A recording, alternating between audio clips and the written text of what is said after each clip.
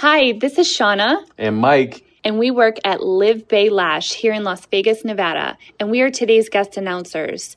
You can find us on Instagram at Live Bay Supplies. Cue the music.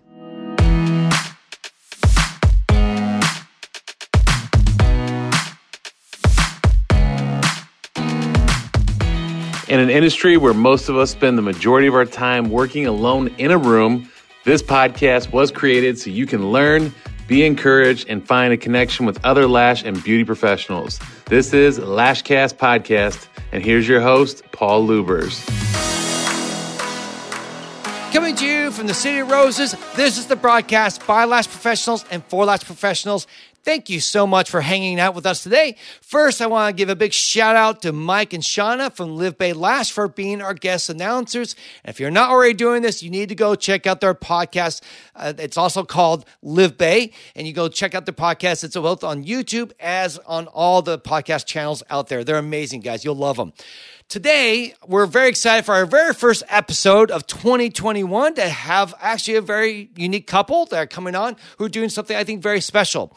Joseph and Lina from LashBar basically own a franchise. Now, I know a lot of you go, well, franchise, that's not so special. There's a bunch of franchises. Well, their franchise is a little bit different. You have the big ones, right? Lash Lounge, Amazing Lash, Deca Lashes. They are doing something in the sense that no one else, I think, is doing. They only allow lash artists to own their businesses or the franchise. You can't just be someone who wants to get into business with them and just pay them a lot of money and open a franchise. You actually have to be a trained, licensed esthetician or I should say lash artist. So it's very cool. They're really trying to do something different, which I think is really important because in the lash world, I've heard this many times when I interview people who had worked at other franchises. They say their biggest pain point was always that the owner did not understand the struggles that they were going through. They did not understand how hard it was with the time demands that they were asking for because they themselves don't do lashes. So they just think, well, you should be able to do this in this amount of time. Just get over it. And so it was very frustrating for them. So here's a case now where finally the owners of these businesses, these lash companies or lash bars, they all do lashes themselves, or at least at some point did, so they will be much more, I think, empathetic and sympathetic to the employees who work there. So we thought it would be really cool to get them on. Joseph and Lina were really, really interesting. A lot of great stuff in this episode. Hopefully you'll get encouraged, and hopefully maybe you'll reconsider. Maybe you'll want to get out, I know their goal is to have more franchises, so maybe if you have your own business and you're struggling, you need someone to help you give you a structure, and they also do coaching and training along the way, maybe it'd be a good opportunity for you to reach out to them and actually consider an opportunity of becoming a franchisee of LashBar. That all said, before we get into that, let me get into a couple announcements, or a few real quick. First, LashCon t-shirts are on for sale. If you just go to the link in our bio or the show notes here, you can go get a t-shirt from LashCon for only $32. Also, we are taking applications for speakers, guys. So if you want to be a speaker for LashCon, this is your chance. You just go to our link in our bio, both here in our show notes or in our Instagram, and you can fill out the application. Just look in, you'll see all the requirements on there, and we'll probably pick one or two people from this list. I try to pick most of the people I go out and I directly contact because I look for speakers who speak at our conferences, not just Lash ones, but businesses and marketing conferences. And then I bring them here because really LashCon is about introducing new voices to you guys. So that's why we bring people from outside the industry, but we also want to bring at least a couple new voices to you that are from our industry that you maybe haven't heard before. So if you've got the stuff, go fill it out. Even if you don't think you do, you might surprise yourself. So go fill it out and apply to be a speaker. Last, we're always looking for guest announcers, guys. So if you would like to be on this podcast, promote yourself a little bit. In fact, we just interviewed someone recently who was a guest announcer like 2 years ago, and we actually had them just actually on the show to interview them. I won't talk about who they are yet, but we're really excited about that. So who knows? Maybe it'll just be your first introduction to us, and then eventually maybe you'll get to be a guest on our show. So please go to the script that's in the bio. Just record on your phone, on your computer, a quick video or voice memo. It doesn't matter. Anyway, just send it to me and you can be on our show. I've yet to reject anyone from being a guest announcer, so your chances are very high. All right, guys, that's all I have for announcements. Now let's get into our episode where we get to sit down with Joseph and Lina and talk about what it's like to run a Lash franchise.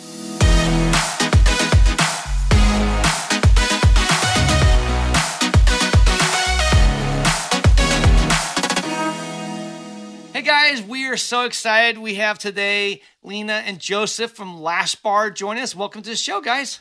Hey, thanks for having us. Thanks for having us. I was going to say, it was so cool. Joseph really just a couple of weeks ago reached out to me out of the blue. And I mean, I get inquiries all the time. So sometimes I'm like, I don't know, we'll see where this goes. But I think when Joseph and I got on, we spoke I think for an hour and a half or something like that. We just kept talking and talking. So really, really excited to meet you. I've got to vouch for this. For the past week, he's been talking about Joseph and Lina. Oh my gosh, we've got to share this with our audience because you guys are doing something quite unique.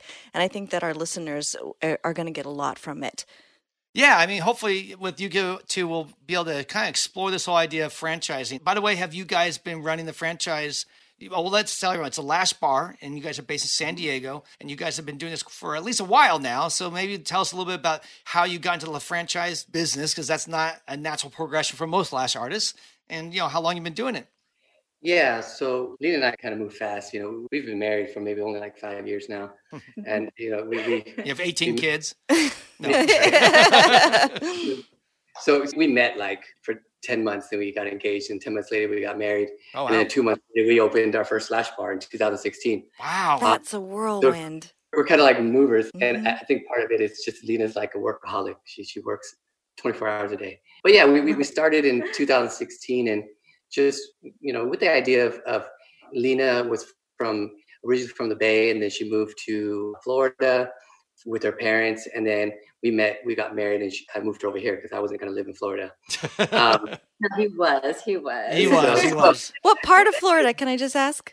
Yeah, Orlando. Orlando. Okay. My parents live in Florida. They live in Brooksville, which is a tiny North little, of Tampa Bay, right? about 2 hours. 2 hours, yeah. And their biggest city is Ocala, So. Yeah, Yeah, she says Orlando because most people don't know St. Cloud. So Okay. Yeah. But we know Disney World. That's where we actually went for our honeymoon. that's where we went for our first date. Oh, really? Oh, love it. Just love Disneyland. We're Disney people. We always have season passes for Disneyland in our backyard, so that's very cool. Yeah. So I have my own print company as well.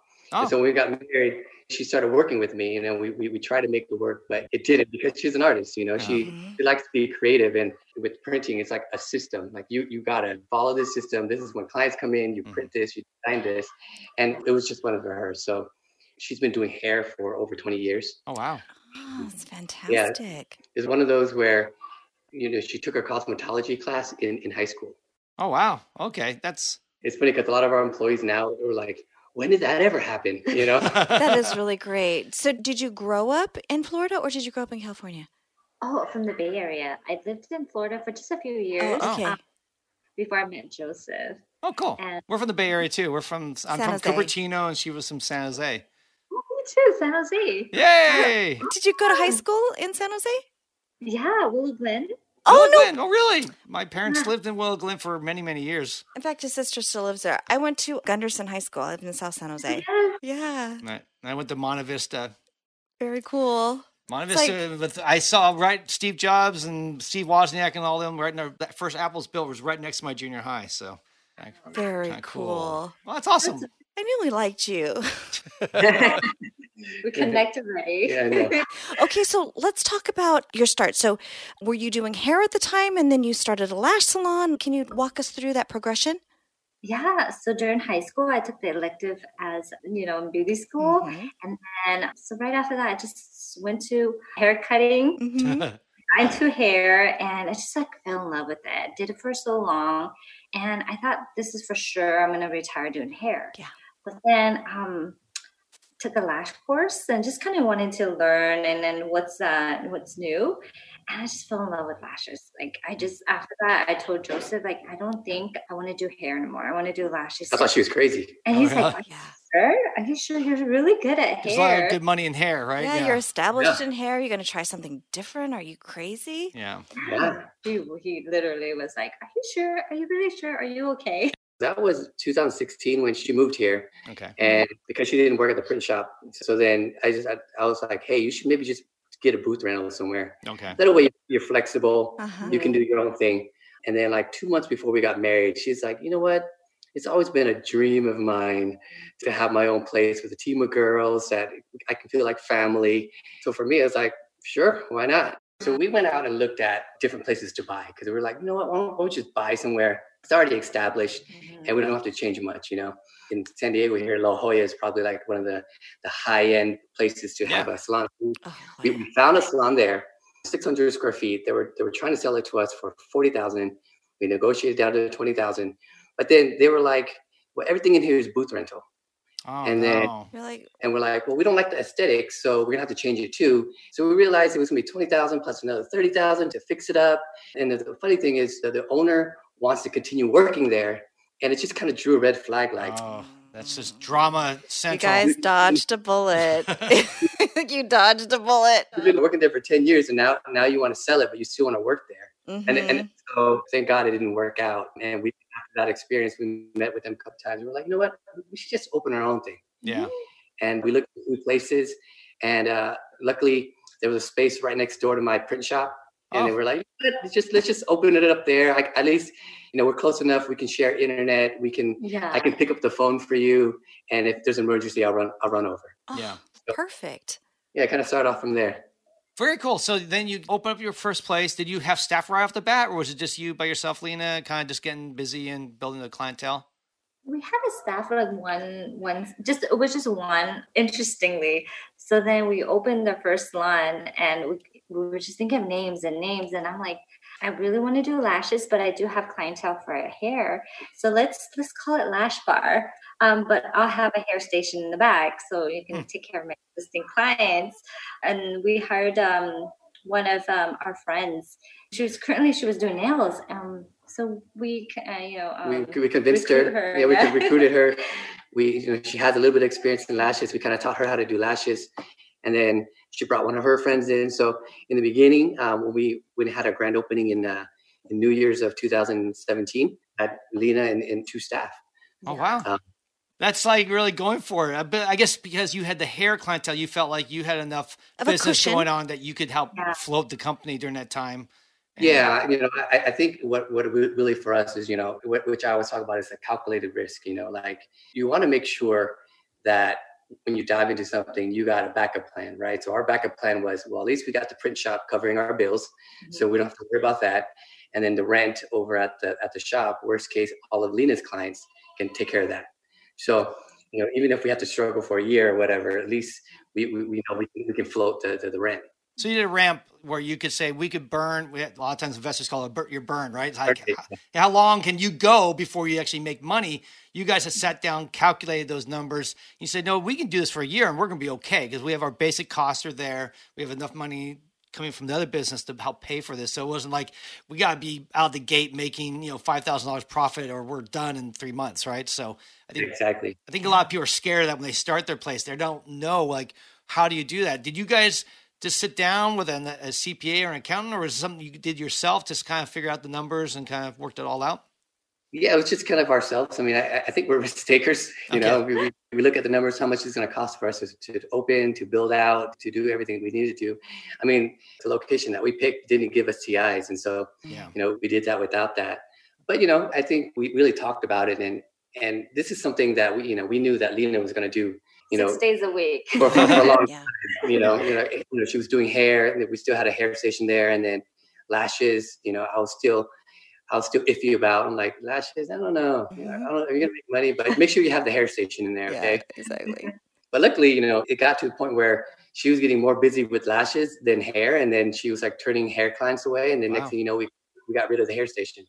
That's amazing. And you were called LashBar right out the gate too. That was your name right from the get go. Yeah, it was LashBar, and it was like a few different names, right? Hair Labs. What's it? Lash Labs. Lots of labs. I came up with like different names. Like I'm the type, like we have to have our own domain. We have to have this before we start. We bought so many domains, and I'm like, do we really need this? And Lina was just like, you know what? It's just going to be us. So, we're not going to be some big company. It's just called LashBar. Even though it's like everybody, it's like such a common name, but it's okay. Just call ourselves LashBar. It's really clear, and it really explains what it is, Well, I think people call themselves LashBars. They'll say, I run a LashBar or a lash salon, So I think it's great that you actually got the name. You got the domain, and I'm guessing you could do to get the trademark too, right? Yep. That's crazy. High five. 2016, 11 years, 12 years after the industry started it, you guys could snag both the domain and the trademark at that point. You would think someone would have gotten it by then. That's quite impressive. Yeah, I think the domain for sure somebody else had it. I was very persistent in the fact that I emailed the guy every single month for over a year. Oh, wow. Before he actually allowed me to get it. Because in the beginning, we were just like LashBar SD. So like LashBar San Diego, you know. But once we became a franchise, I knew that we had to, you know, if we want to go big with this, we have to have the domain. And so we did that, and we went out to get the trademark. And luckily, you know, we were able to get it. So. No, that's great, because I know that's something we struggled with. We lost our trademark for LashCon to another company for a big event that we do. We call it, still nickname it LashCon, but we don't. People can call it LashCon, but in print, it's It's always got to be the Lash Conference, which you can't trademark, by the way, because it's so generic. And then also our good friends Mike and Shauna, they lost theirs for Sassy Lash. They had it. It used to be Sassy, and now yeah, and they lost it because they didn't have a trademark, and someone had it elsewhere and actually sued them for it. So it's crazy stuff, and they were being blackmailed basically for their name. So, because they had gotten successful and all that, and so the person thought they were worth billions at that point. Anyhow, it's crazy. Good for you guys. I'm really impressed, because that's I mean, sometimes people don't do stuff because they think it's already done. They're like, oh, I can't do that, or I can't do this or do that. It's like, you don't know what is actually capable of you until you try. And I think it's great that you guys said, you know what, we're going to call it LashBar. I think it's one of the best names out there. And just make it happen, be persistent, don't take no for an answer, and eventually, you know, it worked out for you guys. So kudos to you. Everything was like planned out by God. Like we didn't, you know, came in with the idea of just being a small mom and pop shop. And, you know, one thing led to the next, like everything just kind of went with the flow. And I think God just kind of keep, you know, opening the doors for us. And it was really smooth. Yeah. And we're just definitely grateful for everything that. seemed planned, you know, like, you know, it's about 6 months into opening LashBar. That's when we got approached by someone who said, we like your concept. We like your decor. We like what you're doing. Can you help us open one? Wow. Was that the first time you went ahead with it? You guys walked through the process and kind of developed your franchise process with this other person? Yeah. So originally they wanted to just be partners, right? And we kind of thought about the different scenarios, like, okay, we were partners, and I have my fair share of partners as well in my previous businesses.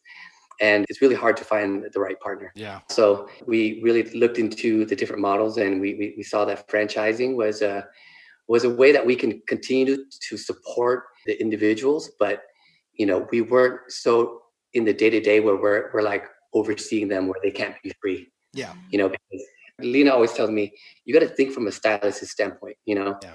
And if we're there, yeah, we have a system, but if we're there every single day saying, you can't do this, you can't do that, I mean, it's going to be a horrible stifling. Yeah. So we decided to go franchising instead. And when we officially started franchising with that first couple that we met, we ended up opening our first 5 locations in the first year. Whoa. See, that's like when an outsider is looking in, you could see that's really blessed. I mean, it's almost like doors were open for you. It was like, here is the path laid out for you, and you guys took it. So that's now, really cool. Did they open all 5 of those as a franchisee, or did you guys get different people after? Like they kind of paved the road, and then all these other people lined up and kind of fell into place. Yeah. So they owned one at the time, and then we had somebody else come in, and then I met somebody bowling, and then, you know. Hey, bowling. They signed on. I remember you talking about bowling and beauty together or something, right, Paul? Yeah. Well, I grew up as a bowler. I was at the bowling alley 2-3 days a week. He had his own ball and his own shoes. When we first got married, I'm like, what is this? I wanted to be a professional bowler when I was a kid. Then I got older and I realized that probably wasn't going to happen. Actually, no. When we first met, he told me when he was a little kid, he wanted to be a missionary bowler. Yeah, I wanted to be a bowling missionary is what I called it. Paul, I plan to go to the PBA tournament next year. Oh my gosh! I'll invite you. Wow, oh my dude! Gosh, that's fantastic. I used to watch Chris Schnagel. Is it Schnagel? I forgot his name. Back in the 70s and 80s, every Saturday after, not every, I think during bowling season. I forget his name. It's Chris something. He passed away in the 90s, but I watched him every Saturday for like 15 years watching bowling. And my uncle actually is a semi-pro, I guess you could say. He competes. I'm definitely not a professional. They just have an annual bowling event out in Vegas every year, and anybody can join. Yeah. And my brother-in-law won some money last time he was out there. So cool. I mean, Get it was out! good. That would be a blast. Well, You would love that. I don't have a ball anymore. Oh, well, I have no ball. I don't have any shoes, and I also. That's all right. You're still good. Every time we go as a break family, my 60. he does a really good job. All of us get smoked. I even have to have the gutter things in it because I'm not good. The bumpers. The bumpers. I want the bumpers. Oh. Hey, no, that's really cool. Well, there's very few people seem like in this world who actually enjoyed bowling. I actually sadly almost had to give it up because I felt like no one in my life likes bowling. So I used to. I was you even give up bowling. Yeah, I can't give put up that bowling. on me. Yeah. No, it's on you. It's on everyone in my life. No, you're the first person I've met who actually bowls. In like 20 years. Well, I have a question. Yeah. We do know there are a couple different brands that do franchises for Lash. Quite a few, actually, now. But what's different about your approach, correct me if I'm wrong, is that you really only sell to people who understand lashes, right? It's not somebody who's just, walking off the street saying, I'm looking for a good investment where, Amazing Lash, you can do that. Or even like Massage Envy, that kind of stuff. Correct me if I'm wrong, but I think your approach is that you have to be a lash artist in order to buy one of your franchise. Yeah, currently all of our locations are owned by artists. I would say some didn't have their license when they first started, but they had a passion for lashes. Okay. We helped them with apprenticeship programs and things like that they can get their license along the way. But yeah, I mean, ultimately all of them do have their license to do lashes. And I think it's important because you're not going to love your business unless you really understand your business. I think we get approached by a lot of people who do have extra funding or are retired and saying, hey, I just want to own a business that it kind of run itself and I can make some extra money on it. And I always ask them like, well, how involved are you going to be in the business? Mm-hmm. Because if you're not involved in the business, it's hard to control quality. It's hard to really build a long-lasting business if you're not in it. I think COVID was a true testament to that, because all of our locations were owned stylists. We're going into like 6-7 month of COVID. Yeah. And all of our locations are open and they're thriving. They're still doing just as well as they were when they were closed. So, I mean, before COVID closed us down. So, I mean, I think it's a testament to the lash industry and people who love lashes and, stylists who want to be in it you're going to work harder. It's your business. Yes. I think you're right, because from a lash artist perspective, I think that if somebody tries to tell you or coach you and they have no point of reference of what you're dealing with or the pain points that we deal with on a daily basis. I mean, how do you handle when the client's like making a big deal because the light's too bright or the pad is too moving up or, squirming in the seat. So if you don't have any experience with lashes, you're really not going to be able to approach that in the same kind of way. I mean, that's what I think. No, absolutely. And I think the biggest thing I hear, like with people who come out of some of these other brands where they've worked in a salon, I think the most common complaint is the owners have no idea how to do lashes. So they make these demands on their staff without knowing or understanding the pain points that the staff is going through. It's just like, well, just do it faster. I mean, that's always probably the biggest complaint. It's like, oh yeah, I get a little bit better, and I go, okay, well now instead of your fill time being an hour and 15, now it's an hour. It's like, so the reward for getting better is that they have to do lashes so quickly now that they're bad again. And so, and they would get frustrated by these unrealistic expectations because, and while salons have to be run by numbers, you have to look at protocols, you have to have systems, and they have to make sense, and they have to make money, they have to have a profit. You can't just do stuff because it feels good. But at the same time, I think that I'm going to bet your people, because they actually do the work themselves, they're at least a little bit more understanding, and they will work a little bit more carefully with the people they hire to try to accomplish the goals that the company needs to make so they can make money. I think most stylists, when you come in and you want to work for a salon, you're looking for a mentor. You're looking for somebody who can guide you to become better, right?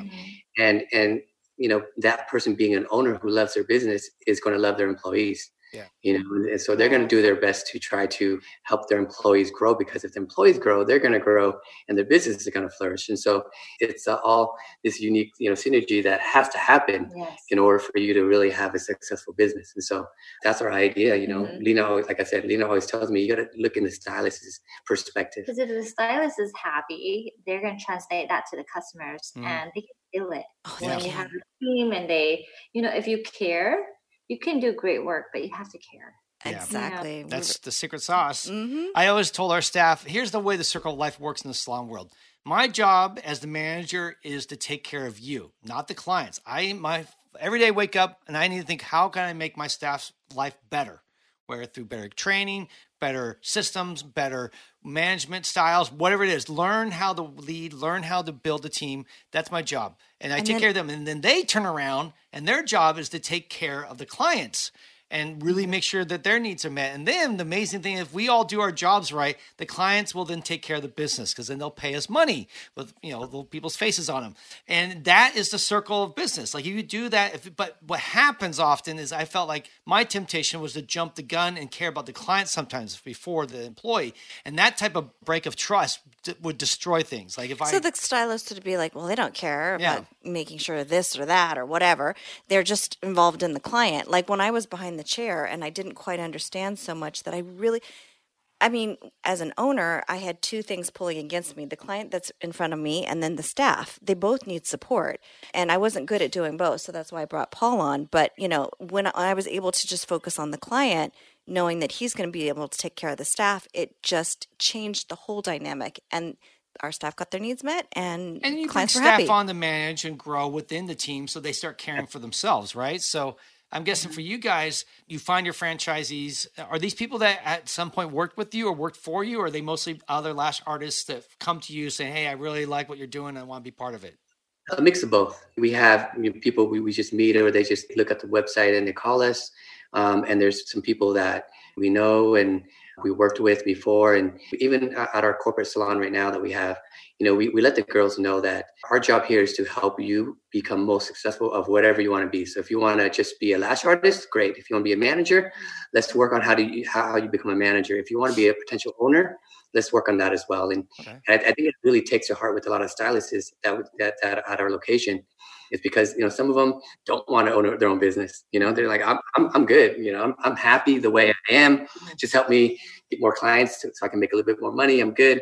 And there's the ones that are very wants to work 6 days a week, wants to, own her own salon, wants to, go out there and just, rule the world, So you kind of you help mold each of them into their goals. And I think help them achieve the best that they can be, kind of help them with their dreams and goals. Because everyone's going to have a different goal in life, like whether to own a salon or they want to be a master trainer, or they want to just be really good at lashing, so that you just, mentor and give them a lot of attention why they need, so that when they grow and master their craft, they can help the new girls. Yeah. Mm-hmm. I think that's one of the big mistakes we had early when we started hiring, is that we just felt like we lived in this fearful mentality that they were going to leave. So we were always like, oh, they're just going to come, take clients and leave. And then actually some did. And we kind of got what we looked for, I felt like. And as we got further into it, just, the last couple of years, I finally felt like we had figured it all out, where we really realized not just caring for our team, but investing in them, like you said, mentoring them. I felt like my job was not just to help them become better lash artists, but become better people. And so when we did our we had a team meetings every month. It was like a 3-hour team meeting.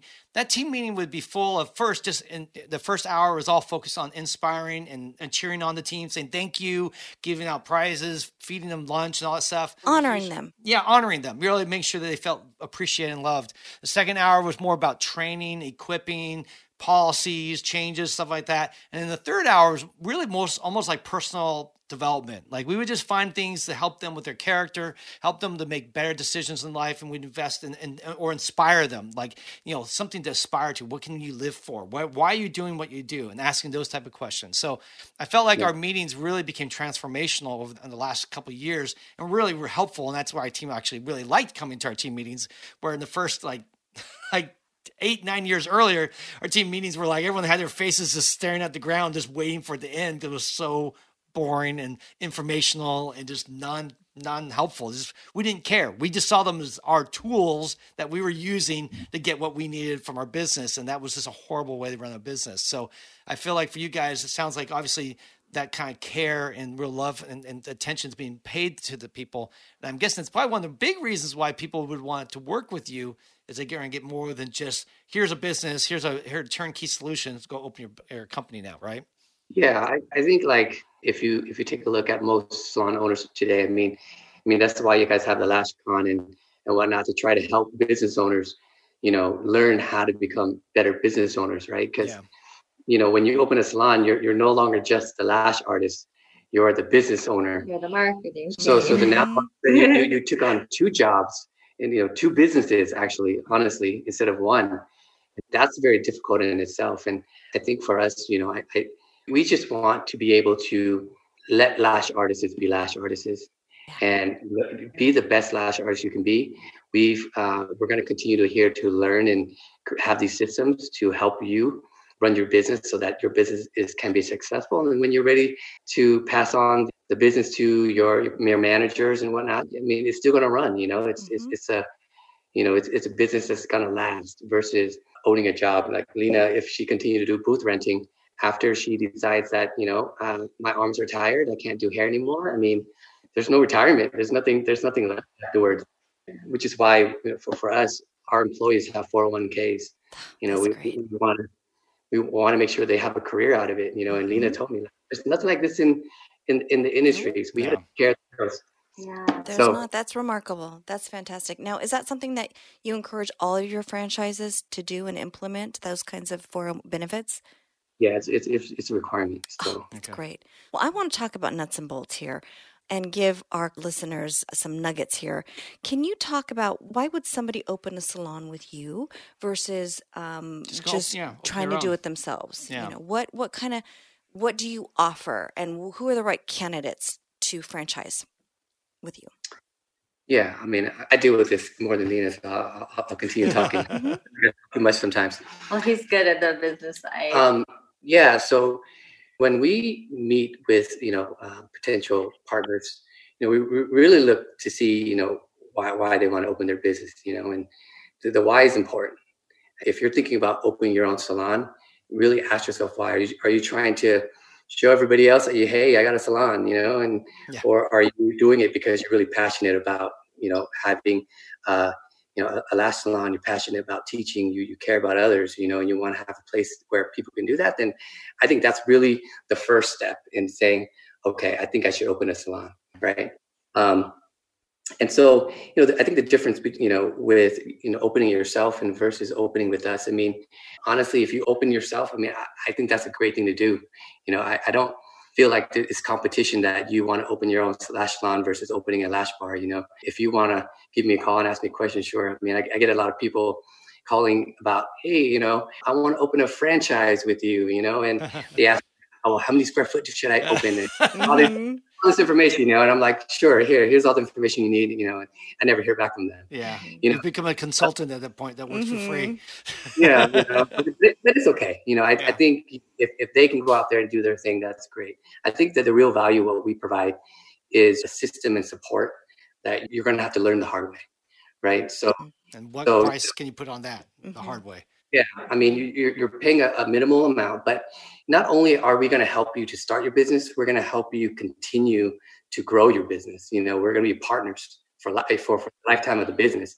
And so, just like if you take a course on how to do business management, after the course is done, you got to take out and you got to do your own business plan. You got to do your own thing versus us. It's like, okay, here we have this business plan. This is how you implement it. Let me walk your hand through it.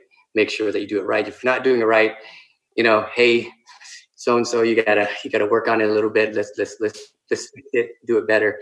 So it's a continual relationship, that knowing that, you're always going to have support, and sometimes it's not just business support, but it's mental support. We have franchise partners who, whenever they get a bad Yelp review, they're angry and they need a vent. And I tell them, before you go on to Yelp and respond, you need a vent, call me. Yeah. So, I used to get phone calls at 12 o'clock a.m. because that's when they're working. Yeah. And going on and on about we did everything right. We did this, the client, but, at the end of the day, I listen and kind of coach them through how to respond properly. Yeah. So that, it still grows their business. So I think that's a value add, right? Is having that partner that's got to be there for you, but also continue to learn to help you grow your business. You're basically hiring you guys as a coach. You're going to be there coaching them and mentoring them through the whole process. So, and most lash artists, have never worked in a salon. I mean, most lash artists literally get out of beauty school, go get, or other way around, go get their certification for license, and then realize, crap, I have to go get to beauty school one way or another. And then they're told, you're an idiot if you go work in a salon. So go open your own business and be a lash boss, which if you listen to our podcast long enough, I don't think that's the best for our industry. I think that's the worst advice, because I think what happens is you never have worked with other people. You have no idea of how the businesses are run. You have no training, no background. You're just literally winging it, hoping to succeed somehow. And you probably have, no offense, bad customer service skills. You probably have bad even lash skills, because you're not being mentored or trained by anyone. You're just kind of winging it on your own. 2 days is not enough. And so I love this idea of encouraging people, go work in a salon for a while, let's follow the hair world. The hair world, that's how you do it. People don't graduate from beauty school and immediately open up their own hair salon. It just rarely ever happens. It's expected to be mentored. You're supposed to be trained, equipped, and maybe in a couple of years, usually 3, 4, 5 years, then you can think about going and opening up your home place. And I would think we would really benefit our industry a lot if people would just get trained, get mentored, and get equipped like you guys do. Or if you are going to open a salon, I don't think it's a bad idea. The franchise model, while I know it's going to be more expensive, you're going to find out it's going to be very expensive either way. You're going to pay a lot more with bad mistakes, bad systems, and bad training. I think that's the myth too, right? I think that when you think about a franchise model, you're paying the franchise fee, and then you're paying the royalties and different things like that. But I think what ends up happening is, most people talk about when you open a business, don't expect to be profitable or get your money back for 3 to 5 years. Yeah. Right. Your initial investment. And so the reason why, because you have that cycle of learning. Yeah. Right. So you go out, you open it, you spent so-and-so a dollar amount on marketing. All those clients who came in had a bad experience. They left. So you have to do more marketing, and you continue that cycle till you realize, I have to have good customer service. So by that time, a year, 2 years, 3 years gone by, you still haven't made any money yet. Yeah. And finally, when it finally clicks, then you're like, okay, finally. Or some people don't learn till it's too late and they have to close down. Yeah. And plus you get all the stress and you get all the different things that come with it. But I think with the franchise, depending on who you go with, we really help you to become successful. Because if you're not successful, it looks really bad on you. Yeah.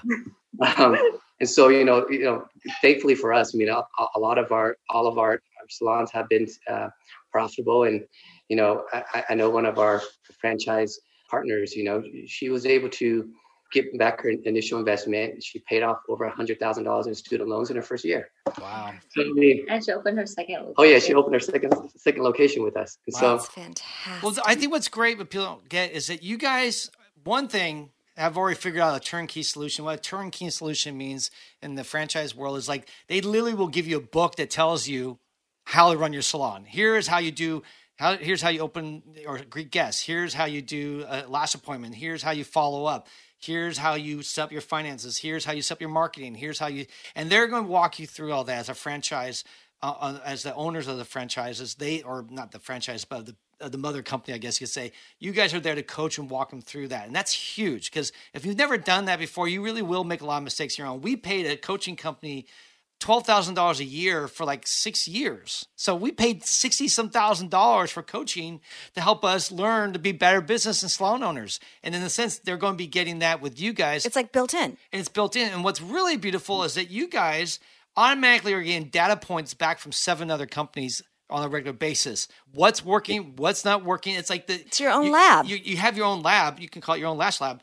And now you have this thing giving you instant feedback. So you guys see the big picture, which you'll see trends, you'll see problems, and then you can feed that back to your franchisees saying, guys, hey, this is working over here. Why don't you try this? And so that way, again, you're not on your own by yourself. Just trying to make it up as you go is so difficult. I cannot stress how hard it is. Yeah, I think you mentioned it too, Paul, prior is that, what we're trying to do in the Lash community is try to get everybody to work together to come up with the right pricing, to work together on letting individuals, customers know about the Lash industry and the education of it, right? Yeah. And that's the idea. Like, we open locations so that we can get the data points, we can learn from each other.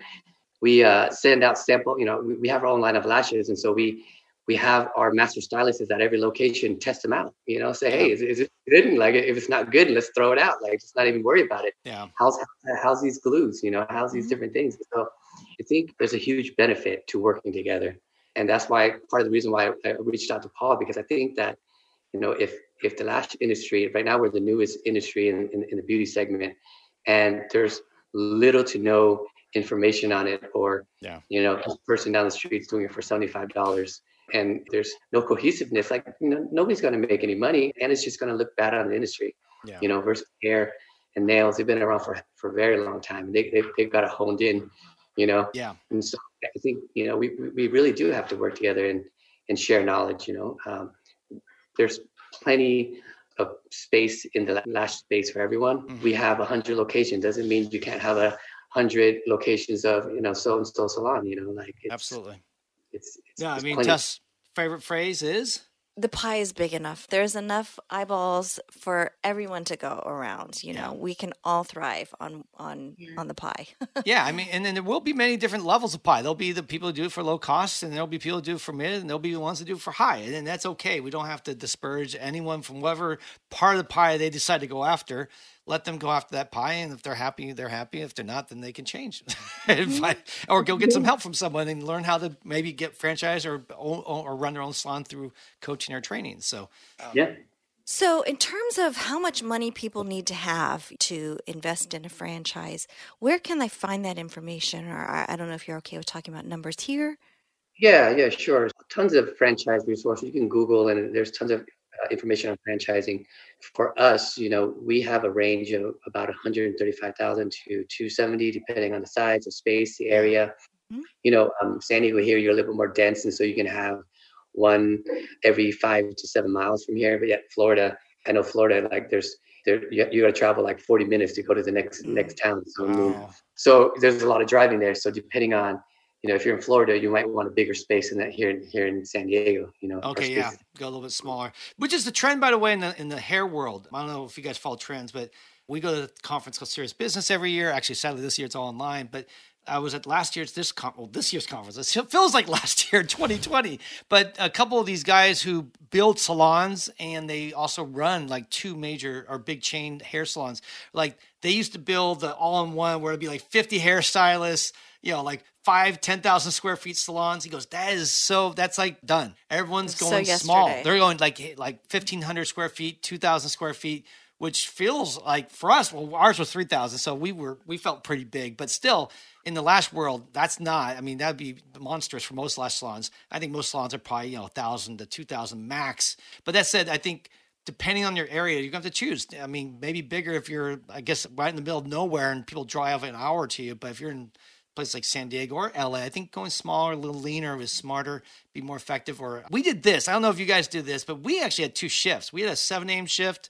They got there at 6:30, but they started at 7. They went to about 3, and then we had an evening shift. They worked 3 into the evening. I don't know if you guys did. Well, we did that because we wanted to maximize the hours. It worked great for moms because they could be at home with their kids. Yeah. Also, we had a monopoly in the early and the late hours. Yeah. Businesswomen loved the early morning appointments, so there's always filled up. 7 a.m. was our most popular spot, actually, which I never thought that would be true. But it was like, nah, man, boom, fill up in seconds. Like it would never go without 7 a.m. So I don't know. Do you guys do anything like that? After 4:30, it's busy too. Yeah. So we do have that model and that system. It just depends on how many stylists you have. I think at the beginning, when you're building, we suggest just have one time, 9:30 to 6:30 or 9:30 to 7, just because the stylists like to be around each other. Yeah. And if you're splitting encourage each other. If they're splitting up, in the day, having 2 here, 3 there, they're not having fun. And so once we get to like 5, 6, 7, 8 stylists, then we start doing morning shift, late shift. Yeah, I think that's something that a lot of people don't realize. They're always scared, like, oh, clients won't like early mornings, or they won't like late nights. Like we were open till 11 o'clock, 11:30. And we had a lot of women that love the late night. They come in at 8, 9 o'clock at night because they're younger usually. And there was more younger crowd. The night crowd, we always said, was like the party crowd. Came in the evenings, and then the business crowd came in the mornings. So, but you kind of cater yourself to different audiences. if you think about it, most lash stylists are independent. They like their normal 9 to 5 hours, so there's only so many you can fit in those times. And so, if you open in the morning, you're going to get all the clients that want the morning that can't have the morning, and the late night, same thing. Nobody wants to work past 8, past 9. So if you do up to 9 o'clock, you're getting a lot of the market there too. Yeah, no, definitely. Now, let's get a little bit. I want to share your guys' knowledge, because obviously you guys know a lot about opening salons. You've done it now, I guess, 7 times, right? You have 7 franchises or 7 businesses. Yeah, so you know a thing or two. And I thought we'd share it or try to give some of that feedback, because I know we have a lot of people listening to us who want, at one point in their life, they're hoping to open up their own business beyond just themselves. They may are working somewhere or they work solo, but most people I talk to dream like, most of them aren't too ambitious. Like, I just want 1 or 2 employees. I'm like, go for it, man. If you're going to go and open and hire staff, think big. Think 10, 15, 20 someday. It'd be wonderful. Yeah. That way is actually, in some ways, it's easier once you get to a certain size too, a piece falls out, you can just replace it a lot easier than when you only have 1 or 2 people. It can really be tight. One person leaves and one half your business leaves, so it can be a little stressful in that type of environment. But that said, what do you feel like, when should a lash artist consider being a salon owner? Like, what do you feel like is the thing that the lights that should be going off in their head? Like, you know what? I think I'm ready for this next step, because it is a big step, and it's a scary one, I think, for a lot of people. And for those entrepreneurs who are truly entrepreneurs, probably a naive one where they have no idea, but they're just going to do it anyway. So maybe there's some things that you can say, Dad, if you're thinking this way, or if this is going on in your salon, your business, I think you're ready for that next step. Yeah, I think when you feel like you're stagnant and you want to learn more, but you can't, I think that's probably an indicator, like, I've been here too long and what's next for me, because when you come to a certain point, you're a junior stylist, senior stylist, master stylist, whatever you want to call yourself, and you get to a certain point and you're wondering what's next for me. And that could be a possibility, if you're wondering. I mean, most master stylists like being master stylists, they like going in the morning, coming home at night with their kids, and that's fine too. But if you really have this passion where you're like, man, I need to do something else. Like, I know with Lina, like, she's a workaholic, She goes home, and for me, my body shuts down from the time I step through the door. Like, it doesn't want to work anymore, and I'm forced to work. But for Lina, she's cooking or she's doing things, and she's still talking about business, and she's asking me questions, and sometimes it gets me annoyed. And I'm like, but that's the kind of mentality you have to have. If all you're thinking about is lashes all the time, all day, all night, then it's a good indicator that you do, want to do that. I mean, I think also it's really important, if you're ready to take the next step, to mentor and to coach and to create a team. Mm-hmm. So if you're ready to take on that challenge, if you're ready to, just really put yourself out there to give everything you have to the salon, to your customers, and to your employees. If you're ready to share all your knowledge, I think that's the next step. Yeah, I think wanting to give away stuff, something that I don't think people realize is when you become a salon owner, you're a leader. And I don't think most people are ready for that. They don't understand that leadership means that doesn't mean you get to boss people around. That is the last thing you're going to do, because no one wants to work for a boss. That's why I sometimes almost think LashBoss is almost a little bit of a bad term, because who loves a boss? People love a good leader. Boss, I don't know, just for me, always had a negative term to me, felt like, look, I don't want to be called boss. Don't call me boss. Because really, leadership is serving. It's learning to serve your team. It's like, what does my team need? When I woke up, I'm going, what does my team need? How can I make their life better? That's serving. And well, it is leadership, what I call, servant leadership, where you serve by leading, or lead by serving, I should say. And that means you wake up and you go into work, and you may have to do stuff that as an owner, you're like, oh, I should be above this. This is beneath me, right? Yeah. I mean, I was folding towels. I was sweeping floors in between, helping people get the rooms turned over if they were running behind. I was at the front desk filling in all the time. If someone was sick or not wasn't able to work or something came up, I was bouncing around all over the place. I was like, I wouldn't do lashes though. That was one thing you didn't want me doing, because people might die. Yeah. But aside from that, I was really playing all these different roles, trying to help the team. And that's something that I think people don't always think. Like, I'm going to be the boss. Like I think you said earlier, you're not looking for people who just want to run a salon and be an absentee owner and just expect the business to, make money for them, right? Mm-hmm. Yeah, Lina is still inside of the salon too as well. And so whenever I come there, she's taking out the trash. Mm-hmm. You know, she's cleaning the counter. She's, you know, filling up stock. You know, she's doing the stuff that most stylists wouldn't want to do. And for us too, you know, like that's when we build our system, that's the mentality we have. And we let the owners know, like, don't expect your stylists to do all of these things. You know, it's your business. Don't expect them to pass out flyers. Don't expect them to do all these different jobs. Either you do it or you're gonna have to hire somebody to do it for you, you know? And so, I think it's leading by example. And I think when we talk with potential partners, that's the question we ask is like, why do you want to do this? Are you passionate about lashes? Because I think even with leadership, it's a learned skill too. Absolutely. You can learn. And I think we can help individuals to build that leadership skills, but you can't teach passion. You can't teach love. You can't teach care, you know, and those are the best bosses. No, you're right. I think sometimes people just think you're just a naturally born leader. And I think, no one is really rare. I mean, well, maybe there's a few people in the world that just come out of the womb and they're ready to lead troops in the battle. Most of us have no idea. But that said, I do think there's certain personality traits that just come more naturally. So if you are a caring person, if you are thoughtful, if you are a servant, like you have the heart where you want to serve others, that's different. I do think that is something that you are born with or not. And if you don't have that, that's going to be a hard way to bend around and change your personality. So you got to really see, you know, I always say, if you've been a leader all your life, then you might be perfect for a salon. Like if you were in high school, you had people following you. You were the one starting the clubs. You were the one leading events. When your teacher broke groups of people in the groups and they said, hey, why don't you lead that group, that discussion time? That's a good sign that you're a leader and you have maybe the right skills to lead people. If you're always been the follower all your life and you've always been the last one to jump in, or you're always quiet and reserved and backed off, you might still be a leader, but it's going to take a lot more work to bring that out of you. And it's going to be more difficult, I think, for you to take over a salon and immediately lead people. Because I think a lot of people are going to be like, why are you in charge? Because I can tell you have no idea what you're doing.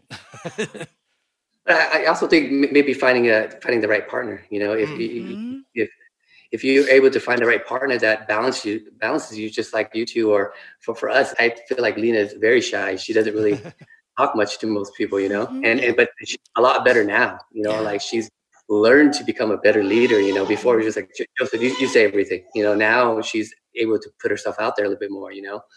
But you just got to find somebody that really balances you and can help, you know, run those different avenues that you're not strong at and what they're strong at, you know. So a lot of the times, you know, husband and wife couples make the best teams, and they can also make the worst teams. But you know, true about anything in life, right? There's nothing magical about being just married. That could be a potential time bomb. I remember talking to some people who said they worked for husband and wife couples, and they would bring their luggage from home to the business, and it was horrible. Like this, they'd show up and they're bitching and moaning and yelling at each other, and just like, oh my gosh, just keep that at home for crying out loud.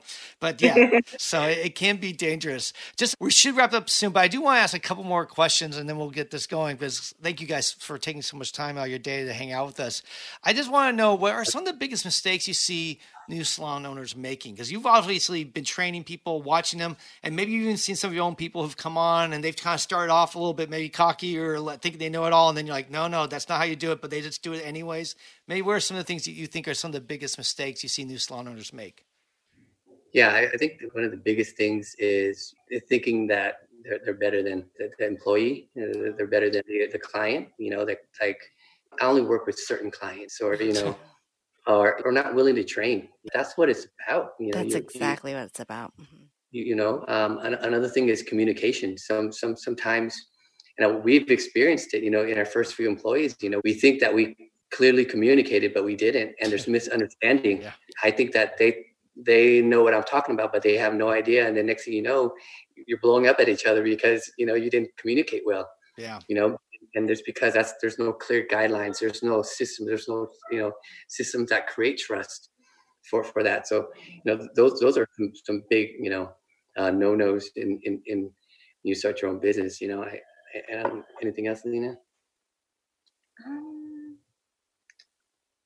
Starting your own business, I think you just, I don't can't. I think. Well, I think you hit it right on the head. The communication, we know that was a big one too, and it took us a learning curve to understand. We used to we used to lead by memo. We'd put stuff on the memo and think that people got it. And then we forced them to sign the memo, thinking that somehow by them signing it meant they read it. No. You have to make sure that they understand it in a way that they, can receive it. Mm-hmm. And then you have to check in with them, make sure. Now, what did I say there, or what did you hear me say?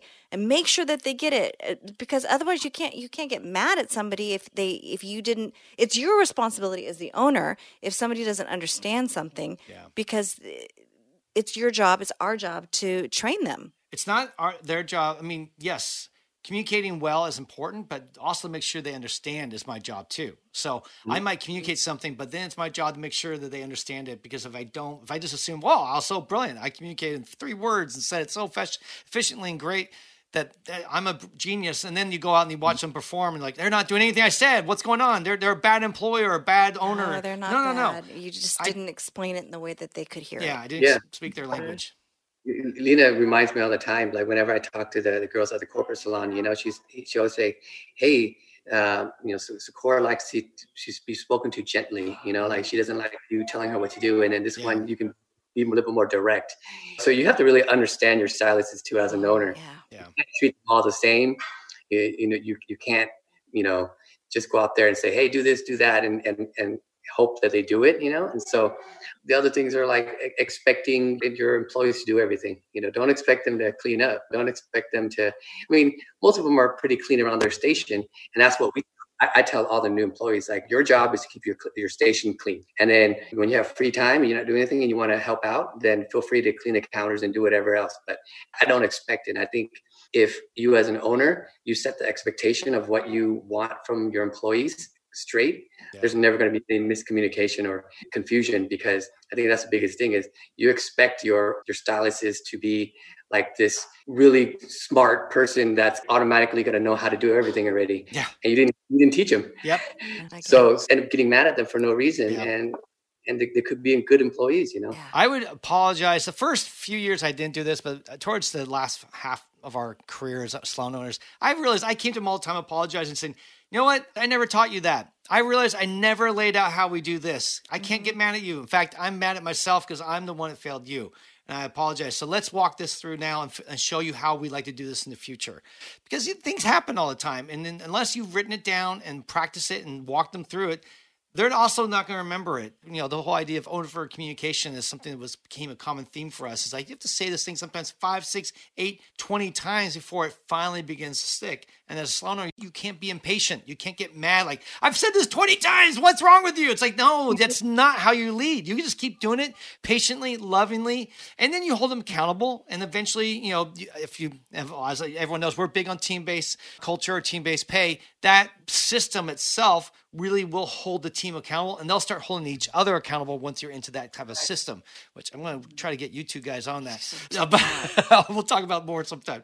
I think we've created our system to where, the biggest thing that salon owners are scared of is losing clients to stylists who want to leave. Yeah.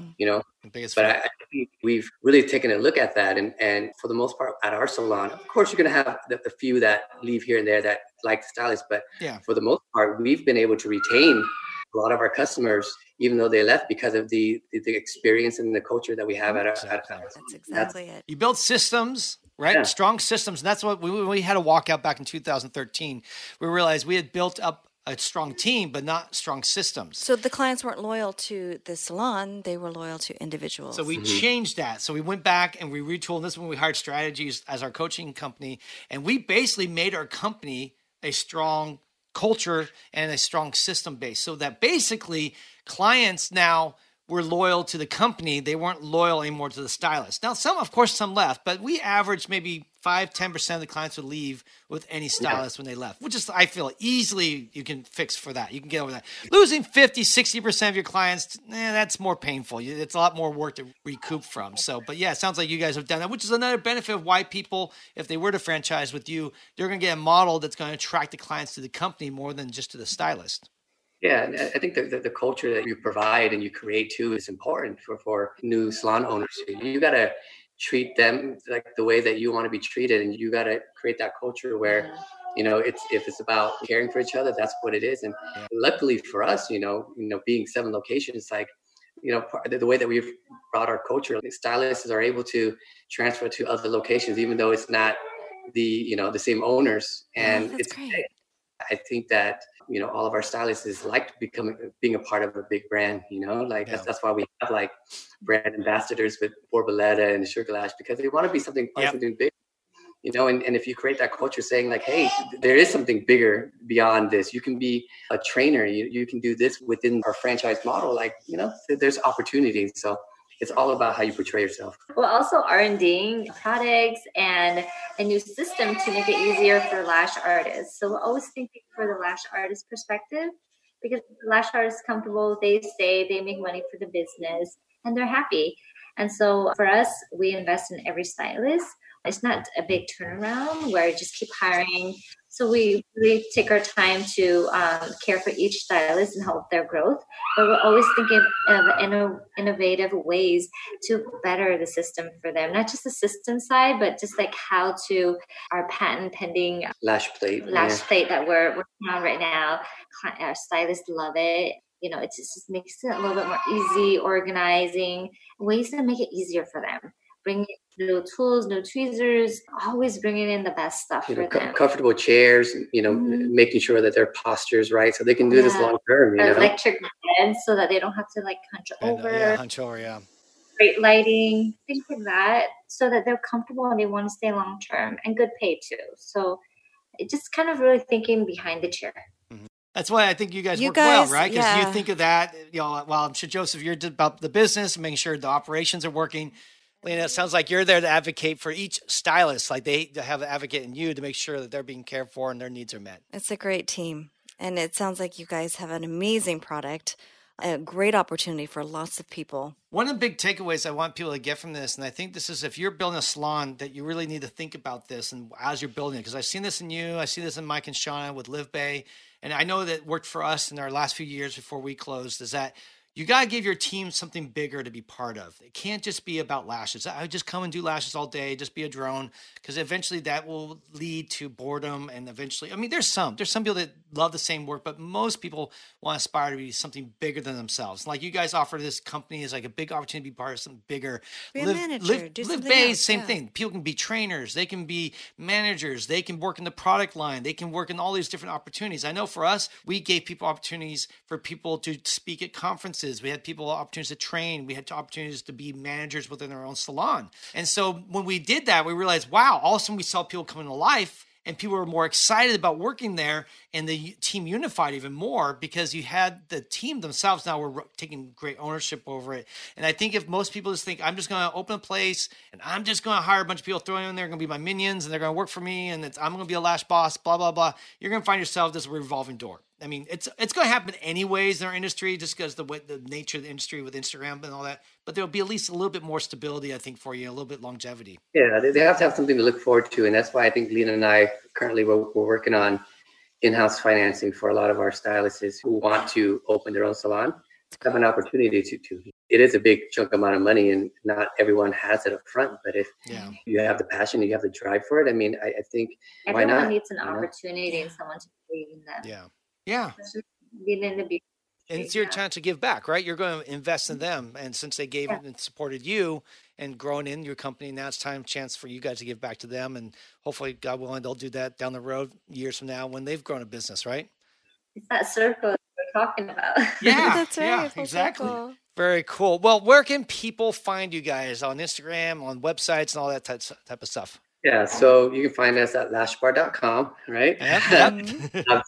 Just go to the franchise page and look for us there. Our Instagram is LashBar USA, and then our product site is LashBar.pro.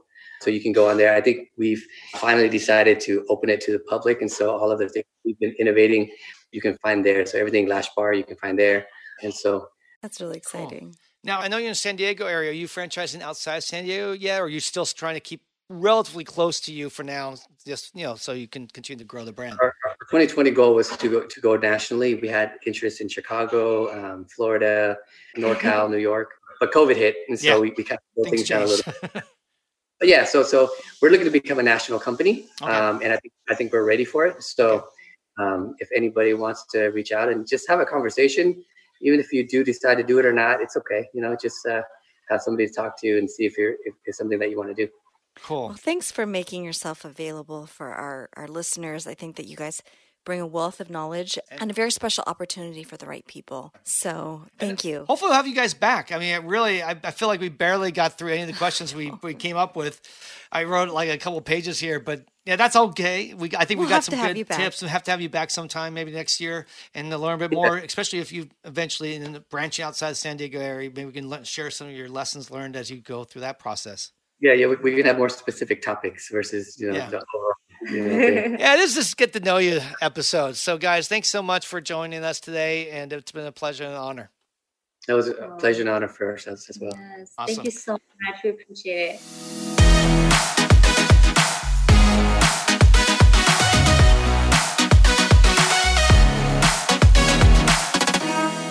That's it, guys. That's a wrap. Thank you so much for tuning in. I want to ask you to please follow us on Instagram at LashCast Podcast and at the Lash Conference. And remember to subscribe, share, and review. On behalf of my Lash partner, Tusney, as well as our special guests, Joseph and Lina, I want to thank you for taking some time to listen. Keep on lashing, and remember, you have a friend in the lash industry.